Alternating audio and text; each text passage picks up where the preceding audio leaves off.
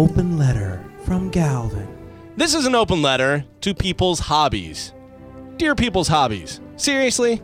Now everybody in this room has a hobby. I like to run. Mike likes to shoot guns and make fake plans with Carmen. Rob likes to go paddleboarding and cry uncontrollably at Better Call Saul. Spanish likes to dress as a ventriloquist dummy and do whatever Mike tells him he likes. And of course, Carmen likes to let guys paint on her with their special paintbrush. There are a lot of hobbies. Some people like to garden, some people go fishing, some people like to paint. Totally acceptable. What's your hobby? Oh, I collect baseball cards. Cool, but you look pretty rough for an 8-year-old. Oh, I'm 49 years old. Neato. Listen, I know that there's actually a lot of money in baseball cards, but if you collect baseball cards or stamps or comic books, it sounds like you're a nerd and your parents didn't love you enough when you were a kid. Which guy do you think a girl wants to date? My hobby is working on cars. Oh, okay, what about you?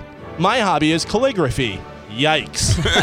Heary, I write like a fancy lady. Why don't you just knit a sweater for your tiny dog? Sorry, guys, I can't hang out with you this weekend. I have a big LARPing event going on. LARP is live action role play. Okay, I'm actually hearing it out loud for the first time. I really need to get a girlfriend. It's totally normal to have a hobby. Just choose wisely. I read a list of possible hobbies. Here's just a few of my favorites. Ham radio operator, candle making, scrapbooking, baton twirling, bonsai tree trimming, coffee roasting, and glass blowing.